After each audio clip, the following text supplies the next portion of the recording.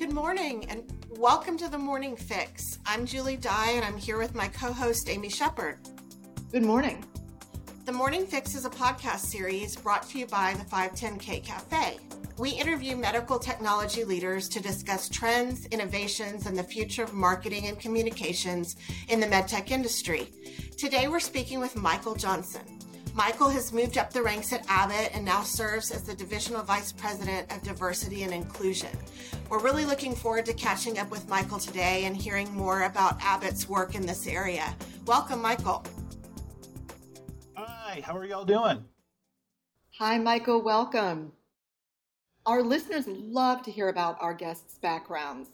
Can you start by telling us about yours and how your path brought you to Abbott? Sure. I joined Abbott in 1999, if you can imagine that, almost 23 years ago. I'm just a few weeks away from that, and I joined as a recruiter at our headquarters in Chicago.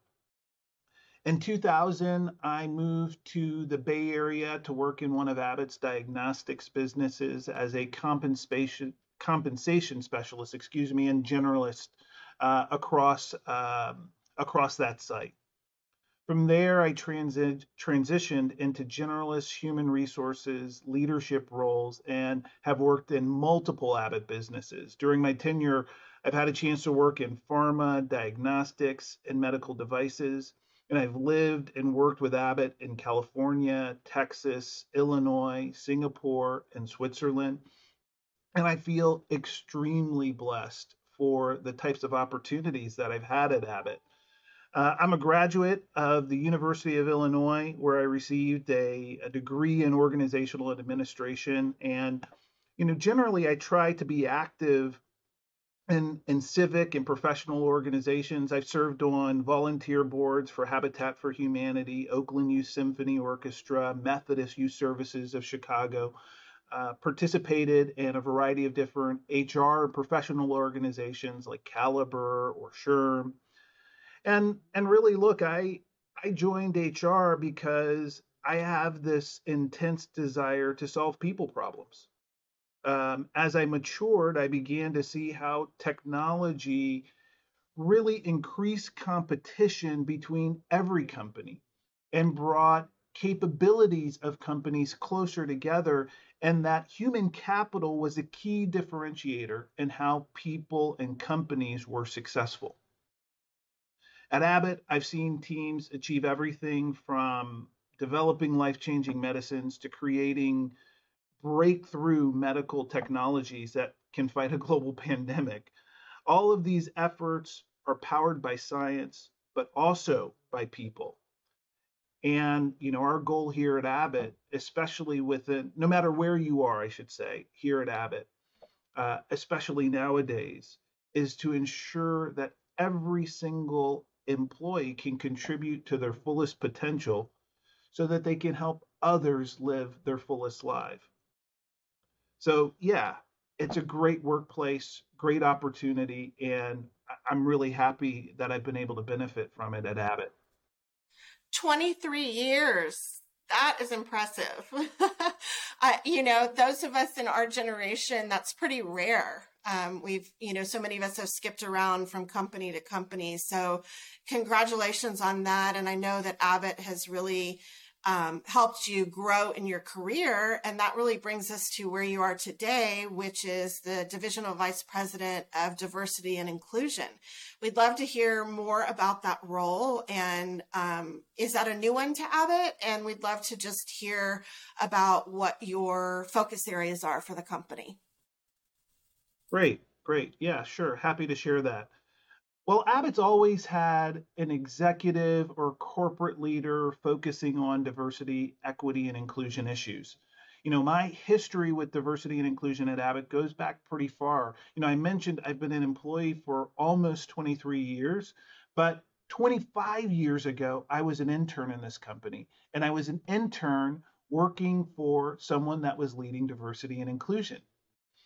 So I have a really unique perspective, I guess, on Abbott's journey around diversity and inclusion. I moved here to take this job a little over a year ago from Abbott's diabetes care division in California. I actually moved in spring of 2020. And I'm now at Abbott's global headquarters in Chicago. And I'm the first DVP, the first divisional vice president, reporting to the corporate head of human resources, or CHRO, tasked with focusing solely on D&I. And I'm responsible for the global strategy around diversity and inclusion. I'm the primary company-wide communicator around our initiatives. But really at Abbott, diversity is something that we're all responsible for. It's embedded in our values. It's how we do our work. And we like to say diversity is fundamental in our business models. We have a really diverse healthcare company. It's fundamental in our mindsets. And most importantly, it's fundamental in our people. It's core to us fulfilling our purpose. And it's key to our long-term success. You know, when you're a company operating in 160 different countries, it has to be more than just a moral virtue. It really is embedded into the way we work. We believe diversity fuels creativity. Creativity drives innovation, and innovation produces life-changing technology. Research shows that diverse teams lead to more innovative and successful work. Diverse perspectives inspire new ways to address challenges, and that translates to the best in creating better life-changing technologies. This helps Abbott fulfill our purpose. It's the reason why we have had this long-standing commitment to diversity, to help people live fuller lives. About 10,000 employees in Abbott, they participate in one of 10 or sometimes multiple employee networks or employee resource groups people talk about that are open to every employee globally. These networks include things like networks representing Blacks, women, Latinx professionals, LGBTQ plus professionals, Asians, veterans, people with disabilities, and women in STEM. Yeah, no, I think the one interesting thing, Michael, with respect to medical device and diversity is medical device affects everyone. And I think it's a natural sort of path to go down with regards to diversity issues and inclusion. And thank you for giving that update and background on Abbott's efforts in this area. And I wanted to talk a little bit more about the commitments that Abbott has made, in particular to clinical trials. Could you speak to this a bit more? Yeah.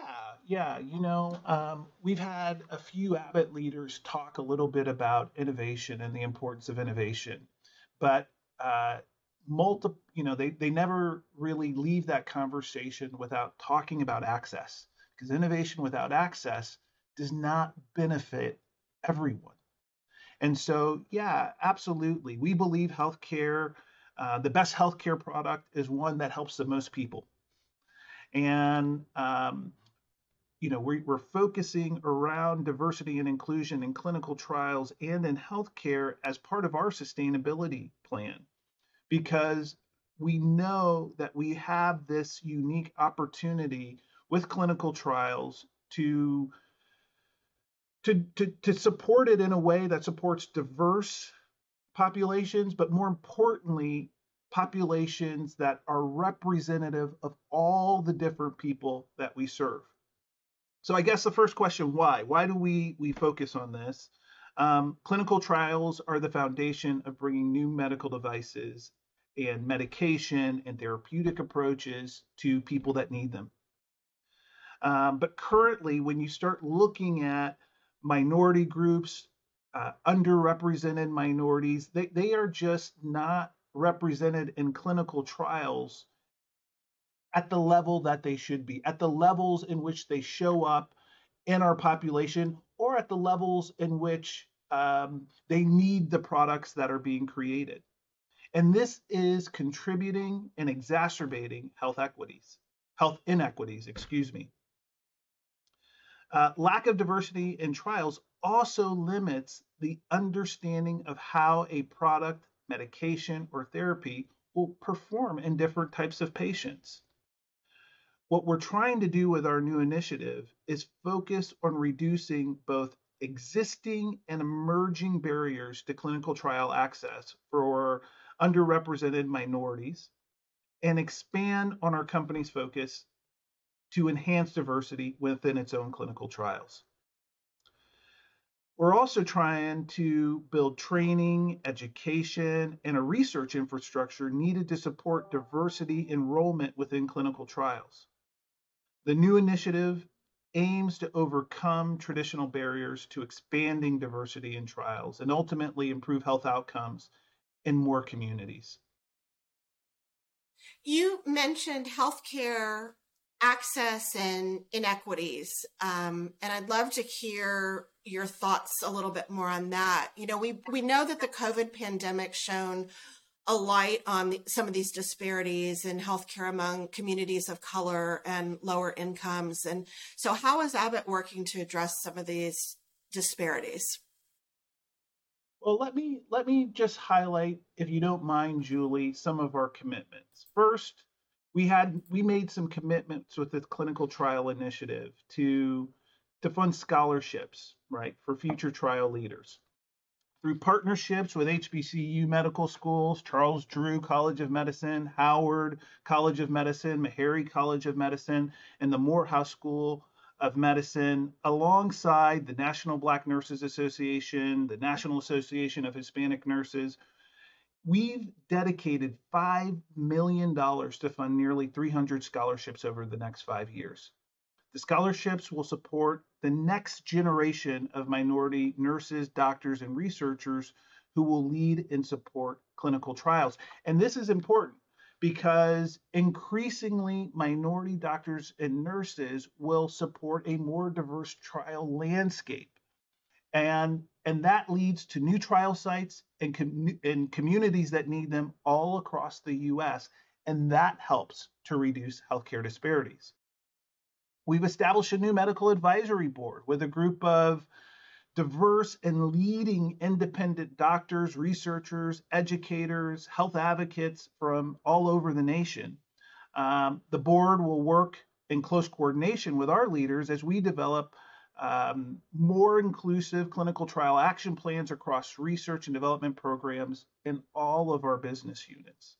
The experts will help us by reviewing some of our study design and protocols for more diverse enrollment, but also provide guidance on working with new trial investigators and sites and counsel on ways that we can reduce barriers to access among underrepresented communities.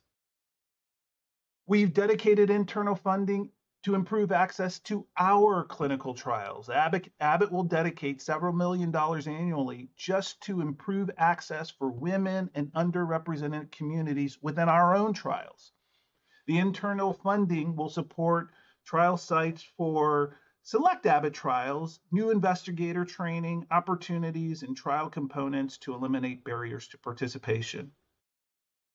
We're also trying to convene a wide range of stakeholders to understand and publish a perspective to support startups, industry, and academia on how they can do better.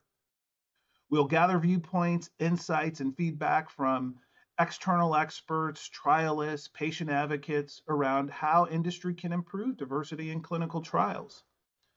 These insights, combined with discussions from various panels and industry roundtables, they will support the publication of an industry perspective paper to align the industry around effectively improving diversity enrollment.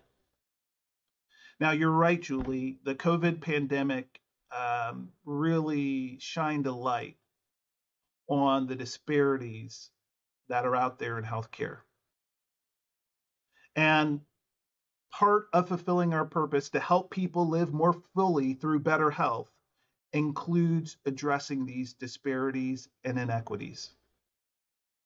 Far too often, people's health is determined by where they live, the social and economic challenges they face in their daily lives, things like poverty, racism, limited access to healthcare, education, and or opportunity. And quite frankly, the numbers are striking, they're disappointing, and they're sad.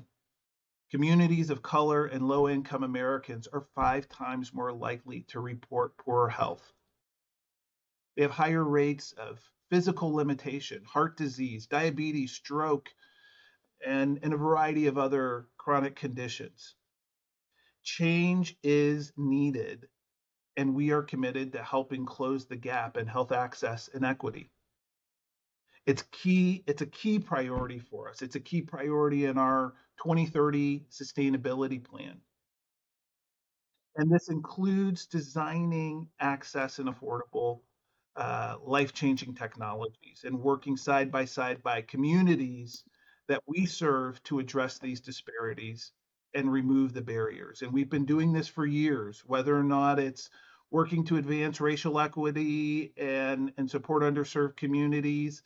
We do it primarily with health and STEM education. We've done it with our high school STEM program. We've done it with a variety of things. But if I give you an Austin example, in Austin, Texas, earlier this year, Abbott and the American Heart Association announced a multi-year effort to reduce high blood pressure and chronic diseases affecting historically underserved local communities. And we know a partnership like this that can provide educational resources, support self-monitoring devices for high blood sugar and glucose levels, these things work. So we're focusing on doing it within Austin with community health centers in Austin in partnership with the American Heart Association. And our goal is to reach at least 46,000 Central Texas patients, including at least 30,000 who are uninsured or eligible for Medicaid and considered to be high risk. Michael, thank you for sharing this. This is important stuff. It certainly sounds like Abbott is on the forefront of inclusion and all of their programs. I'm really happy we're spotlighting this today. Yeah, and we're doing our very best, but I think what our industry could benefit is more the contribution of more to this really important effort of health disparities and health inequities. It affects all of our communities. And a great CEO here at Abbott once said, I think we all do a lot better when we're all just a little bit more healthy. Yeah. This isn't health should not be for the rich or the poor. It's something that we all can benefit from. Yeah. Right? We all do better when we can contribute to our fullest, and we know health is a precursor to that. Yeah, I agree. Health is paramount, and it's one of the reasons why we chat with the industry leaders, because it's all elements of healthcare are essential. And kind of along those same lines, I wanted to switch gears a little. And I know that you've worked in healthcare and at Abbott for a long time, almost 23 years. And you've had the opportunity to work here in the US and really all over the world with Abbott. I wanted to see what your advice would be to candidates starting out in the medical device sector. I fell in love with medical device working in an orthopedic business in Austin, Texas. There are these wonderful things about being in medical devices. It's competitive. Um, the proximity to patients is tremendous. To people that use your products is amazing. The innovation cycles sometimes allow you to bring opportunity to help improve someone's life, oftentimes faster than maybe a pharmaceutical product can. So as I think about the advice that I would give someone, it would be get involved.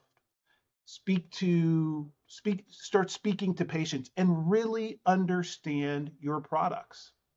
And when you start to do that, when you can get excited and jazzed about the people that you're going to be helping and supporting, uh, and you understand how the technology can best improve someone's life, then it becomes probably a reward that you've never dreamed or imagined could be. You have now a person that maybe has extended their life for a long time so that they can spend needed time with loved ones. You have opportunities where people with chronic diseases will have a chance to walk again. Maybe people that are in deep pain will find some relief. Yeah, I would tell someone that's interested in getting involved to speak to someone, to get to know patients, to understand how their strengths and abilities can allow them to contribute. And then I tell them, consider Abbott. If you want to have an impact, consider Abbott. We are a company that's values driven and committed to that type of impact in people's lives. And I see it every single day. I've seen it for 23 years, and I've seen these values lived out um, in over in affiliates around the globe. I mentioned I feel blessed to be at this company. I've had a chance to visit roughly 50 different Abbott affiliates all around the world. And these values that we have around pioneering, we all get to be pioneers. We all get to do the work that we do a little bit better every time we do it.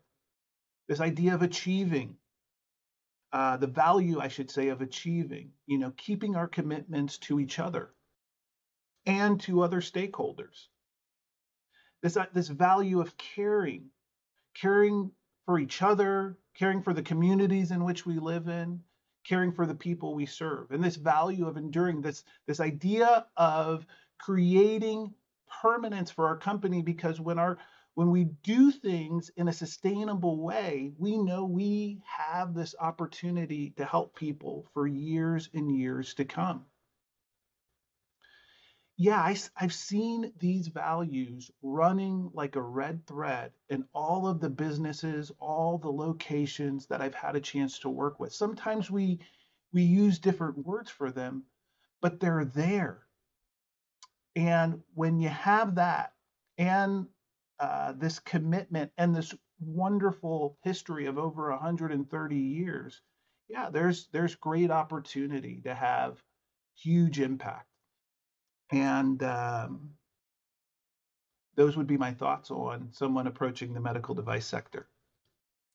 I love that you talked about your passion for, medical technology, and how being in Austin and working together at Abbott Spine back in the day really brought that to the forefront. And that's why Amy and I do what we do. We love it. We love the innovation and the excitement of it, and frankly, the opportunity to really change people's lives. So we appreciate you saying that.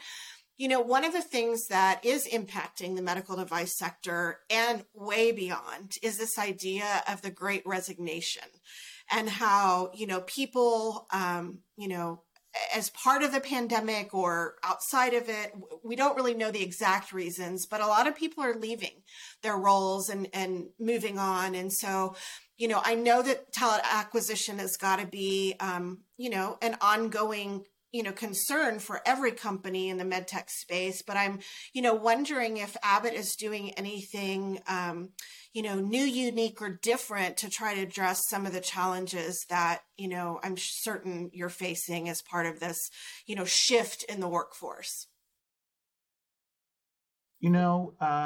Thanks for the question. It's true that it is an ongoing concern, this idea of hiring and identifying fantastic talent for our organization.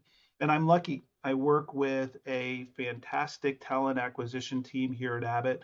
This year, they've hired record numbers of employees globally.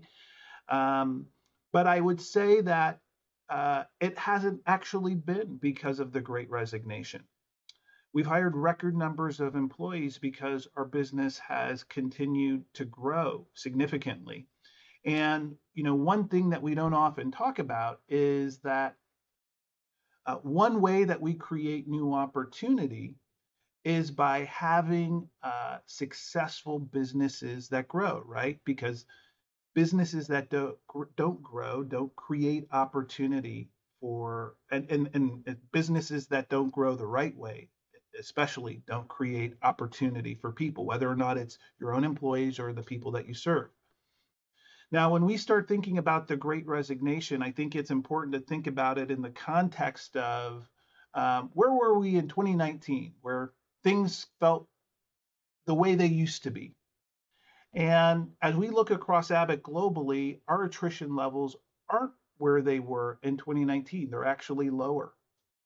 And we think that is because of the human capital practices, the people practices that we've had at this company, the values that we try to live at this company, and our willingness to provide support to people in times of need. So an example I would give is around flexibility. Abbott has been focused on flexibility for quite some time. It's actually been so important to us that we went ahead and codified it through a company policy over 10 years ago. Now the pandemic happened, and we knew it was time for some updating. It was a chance to update and provide perspective in this new world of work, as well as it make clear how we feel about it, our values around it. And we tried to educate our managers and our employees about the variety of different flexible work options that may be available to them. We've also tried to provide benefits to them in a way that meet them exactly where they are, or support them with what they may need. So we've noticed that our employees, when you get that call at 10 o'clock in the morning that, hey, we've had someone test positive for COVID in your kid's class, we would like your child to quarantine. I have 2 children. I know that feeling. Sometimes you need emergency childcare.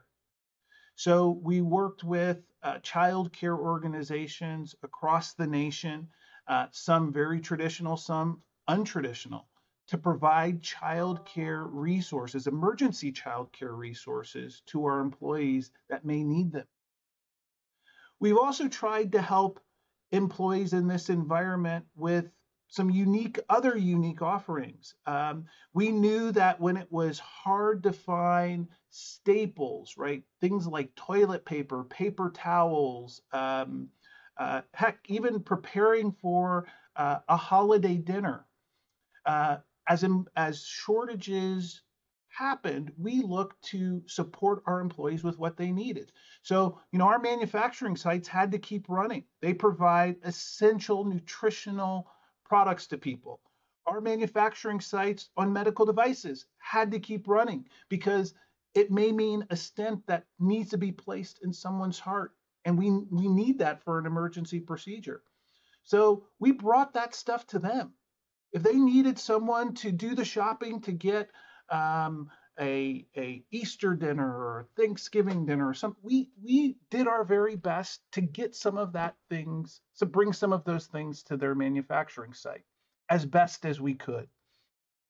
And I'll never forget the note that I got from one of those employees that said, "I can't believe it. I couldn't find toilet paper at the grocery store, but my company was able to get it for me." It makes you realize how much those little essentials can make a difference in our day-to-day lives. So yeah, I think the Great Resignation is something that many companies are dealing with, trying to address. I'm pleased to say at Abbott that our people practices have helped us navigate this in a way that allows us to come out on the other side in a pretty positive way, because we know so many people depend on the work that we do. And yeah, I think that's how we're addressing it. Wow, Michael, thank you so much for your fantastic comments. I was just listening and taking it all in, and there's a lot of great and insightful thoughts that you shared with us. And wow, I'm really excited that we had a chance to speak and we can share your messages today. We do have one final question for you. Um, Sort of a fun question. Since you are here with us on the Morning Fix podcast, we would love to know how you get your day started and what you do for your morning fix. Wow, that's a really good one. Well, there's two or three things that I do. The first is, if I can wake up early, I do my very best to try to exercise. And lately, I've been on a Peloton kick. So I am doing 30 or 45-minute rides in the morning if I can.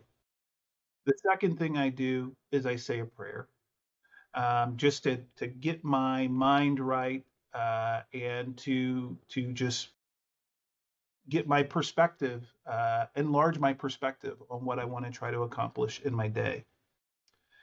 And then the third thing is something, it's really like this thing I try to make sure I don't do. Okay. Um, and it's look at my cell phone. I try not to look at my cell phone until I'm walking in the door at the office. And the reason why is, during that time, right, that I'm riding on the Peloton, I'm saying a prayer, I'm thinking about my day. And when I look at my cell phone, that actually changes my perspective on the day. See, during that first hour, during that 30-minute ride, during that prayer, it's where I'm trying to say, what are the most important things that I need to accomplish? The things that are going to help the most people, the things where I'm going to support my colleagues, the things that I need to address. When I look at my cell phone, I'm oftentimes on someone else's agenda instead of trying to shape or create my own. So that's how I handle my morning. Of course, I get a cup of coffee, I take some vitamins, uh, and then get my kids ready, and we're off. Wow, that gets another wow. I love that answer. That is so inspiring, so inspiring, and I think our listeners will enjoy that. I think when they listen to these interviews, they try to find bits of information that help them, and that is certainly one of them. So thank you.